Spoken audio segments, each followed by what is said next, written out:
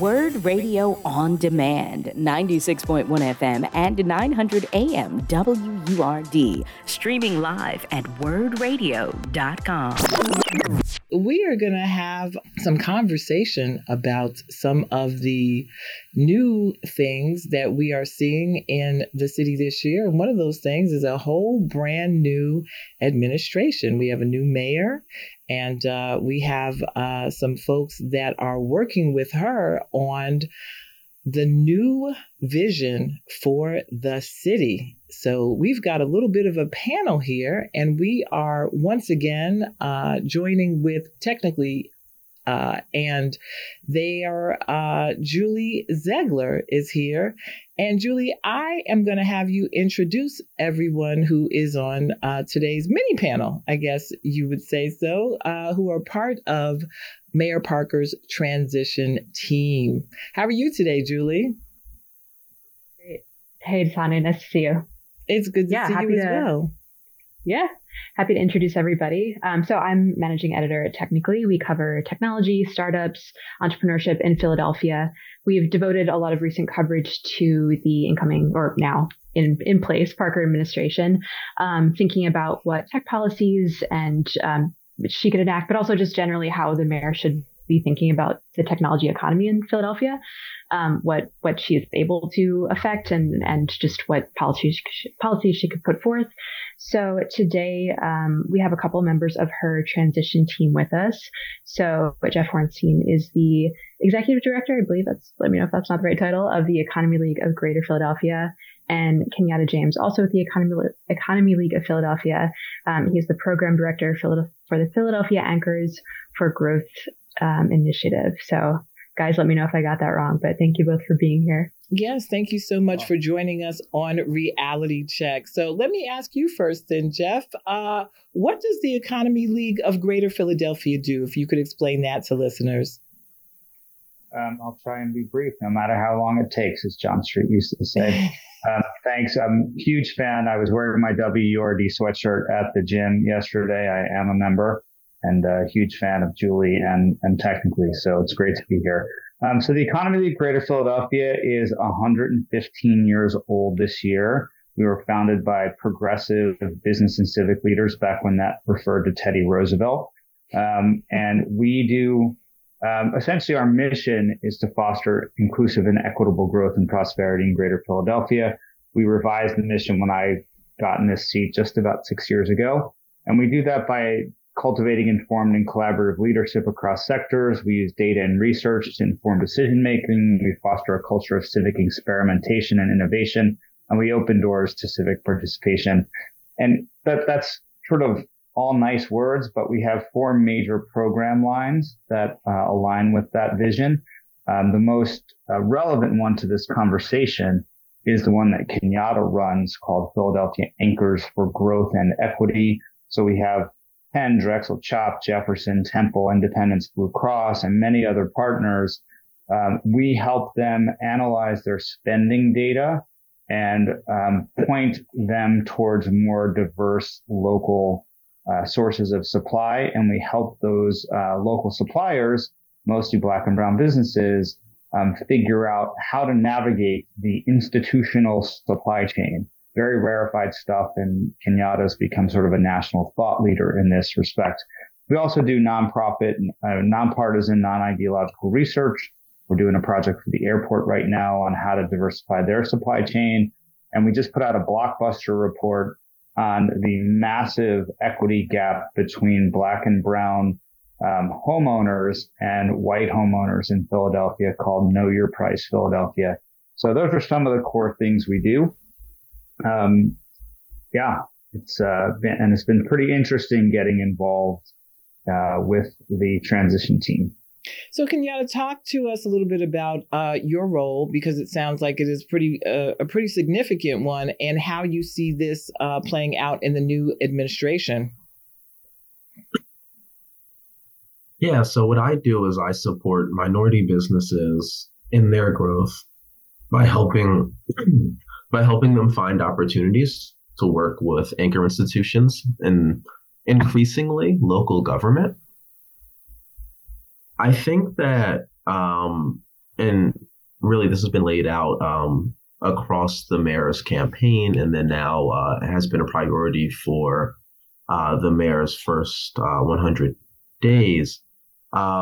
There is a really clear desire to diversify supply chains. I think everybody understands that this is a way that we can grow minority businesses, and obviously growing these businesses, these local businesses will create a lot of jobs and just allow for a more competitive local economy.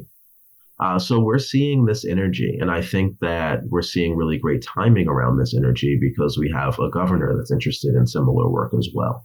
So we're seeing this cascading effect, which is almost the antithesis to what's happening at the federal level, where there is real commitment to diversity, to minority business growth, as well as to job creation in a more equitable fashion.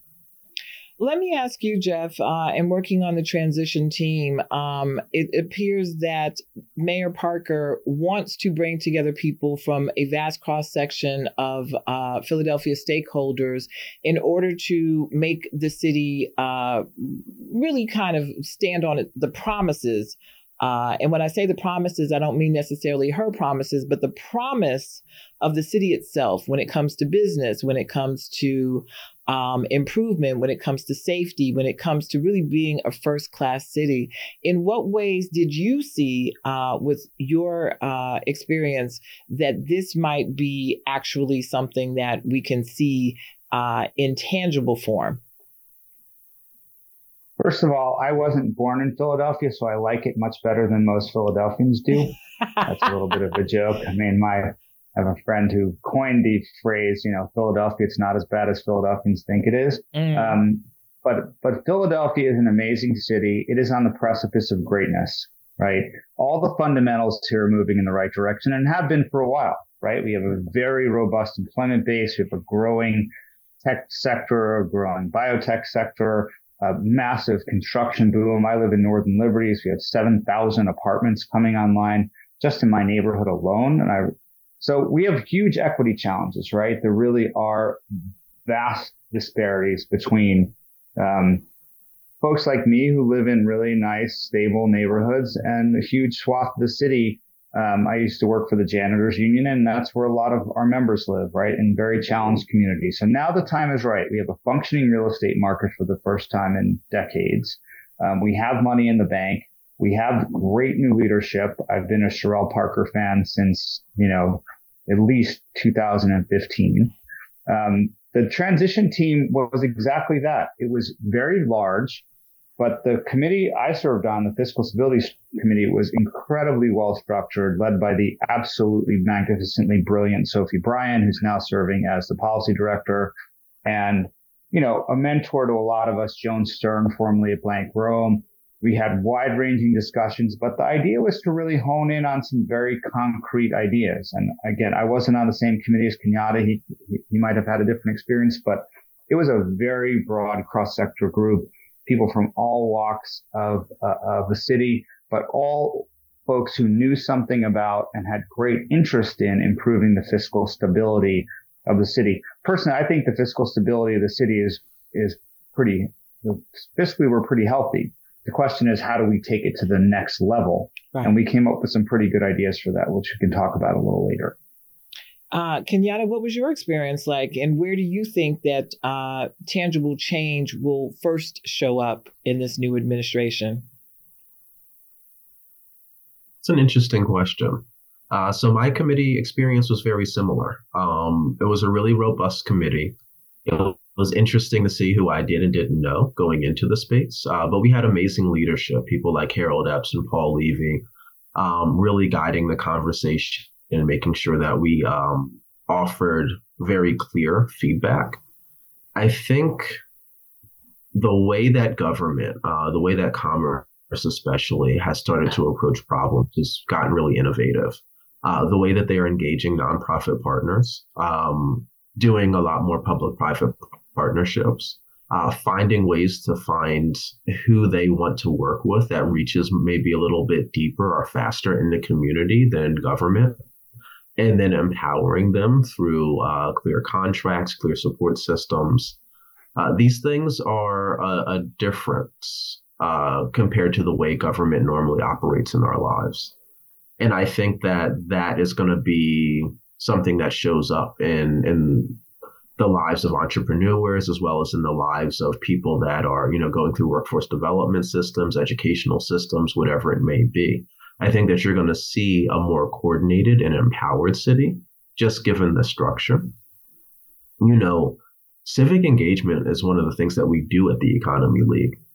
And even with that being true, I've never seen public-private civic engagement at this scale kind of all happening in a moment. And I was really impressed. And I think that it's a credit to Mayor Parker and her ability to build coalition that we followed the structure, and the structure was universally kind of praised by all the participants. Jeff, did you get a sense of what direction that the Parker administration is looking to move the city into? And when I say what direction, I mean, do we want to be a city that embraces more tourism? Do we want to be a city that embraces more homegrown businesses? And do we want to be a city that brings in more people to come in from other places, from around the world, and collaborate? Or is it really, can we pin it down to any one thing, or was it a series of things that were impressed upon you? So we need to be able to walk and chew gum. Right? It can't just be one thing, right? I moved here in 1990. Back then, the streets rolled up F5 in Center City. Now we have almost 300,000 people living in the central business district, right? And that wasn't accidental. That was policy combined with amazing civic leadership. Paul Levy, Merrill Levitz, University City District. I was a bouncer at Smokey Joe's in 1990, and part of the job was walking students home when the bar closed because it was such a dangerous neighborhood, right? The amount of change that's happened since 1990 is mind-blowing. Northern Liberties had 1,500 people. We now have 12,000 people, right?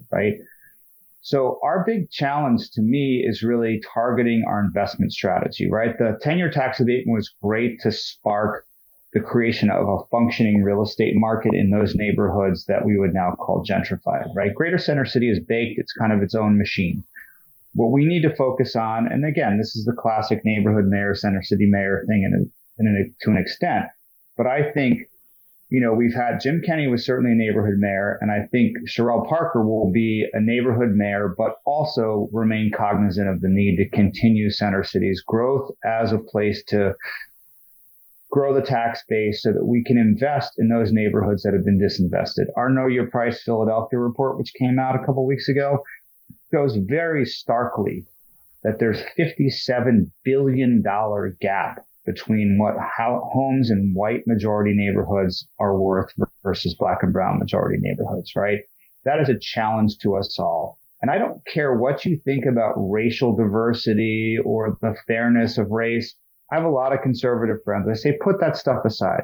If you care about the future of a capitalist economy, if you care about the future of a vibrant, dynamic society, you need to support black and brown entrepreneurs, because you know what? I'm a dinosaur. Like in 15 years, this city is already a BIPOC majority city. The country is going to follow. We're a bellwether. We need to figure it out here. And so I see the Parker administration as a real bridge from sort of old Philadelphia to new Philadelphia.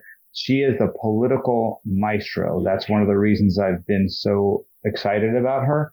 She understands, as Kenyatta said, how to build the coalitions to get hard stuff done.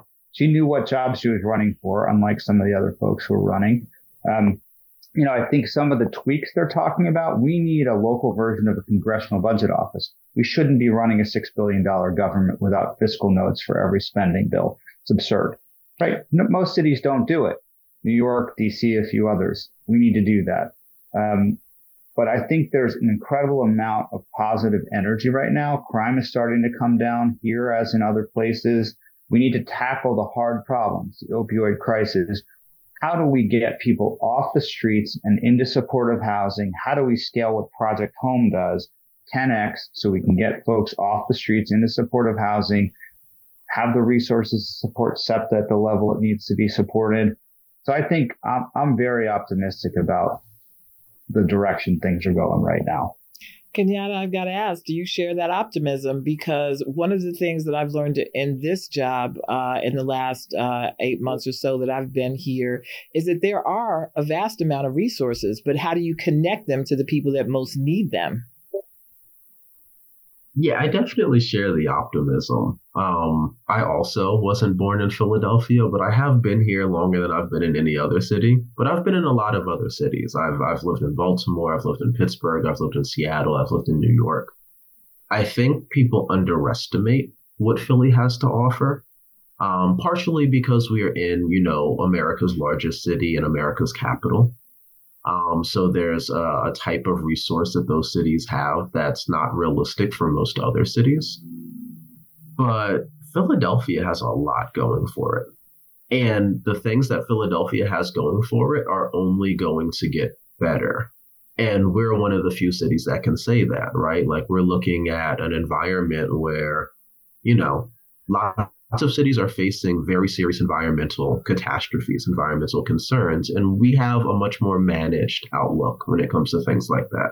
Lots of cities are facing, major population reductions. We have a much more managed outlook when it comes to things like that. We have our challenges. We do. And I'm in a position where I have to look those in the face and work through those on a day-to-day basis. But the opportunity here is amazing. So I think that with the right governance, with the right support, we will be able to overcome these challenges. And I think that Philadelphia's story over the next couple of years will be a positive one. The biggest challenge that we're going to have is how we coordinate, is how we work together. So I think having a mayor that understands that is going to be a huge asset for us. And even just from my perspective as a young leader, right? This has been a really interesting opportunity.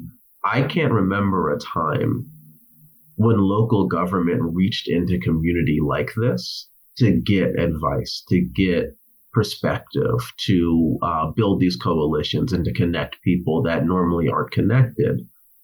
Because there were relationships I built on the transition team that will just make my job easier, right? So there's connections that I made kind of across organizations, as well as building relationships with city government. And that's how you get an effective and interconnected city. And we're going to need more of that. But this is an amazing start. It's a more interesting start than I feel like I've had for any local elected official. Well, on that note, unfortunately, we have run out of time. There is never enough when it comes to these issues. So hopefully we can have you back to talk about even more of what you're doing on the transition team. Julie Ziegler at Technically, thank you so much for being with us today. Jeff Hornstein and Kenyatta James from the Economy League of Greater Philadelphia, thank you for joining us on Reality Check today. It was great to hear your perspectives on the new administration. Thank you Thanks, for the Tonya. great questions, all. That was really excellent. Well, thank you. You've been listening to Word Radio On Demand. Listen live at 96.1 FM, 900 AM, and online at wordradio.com.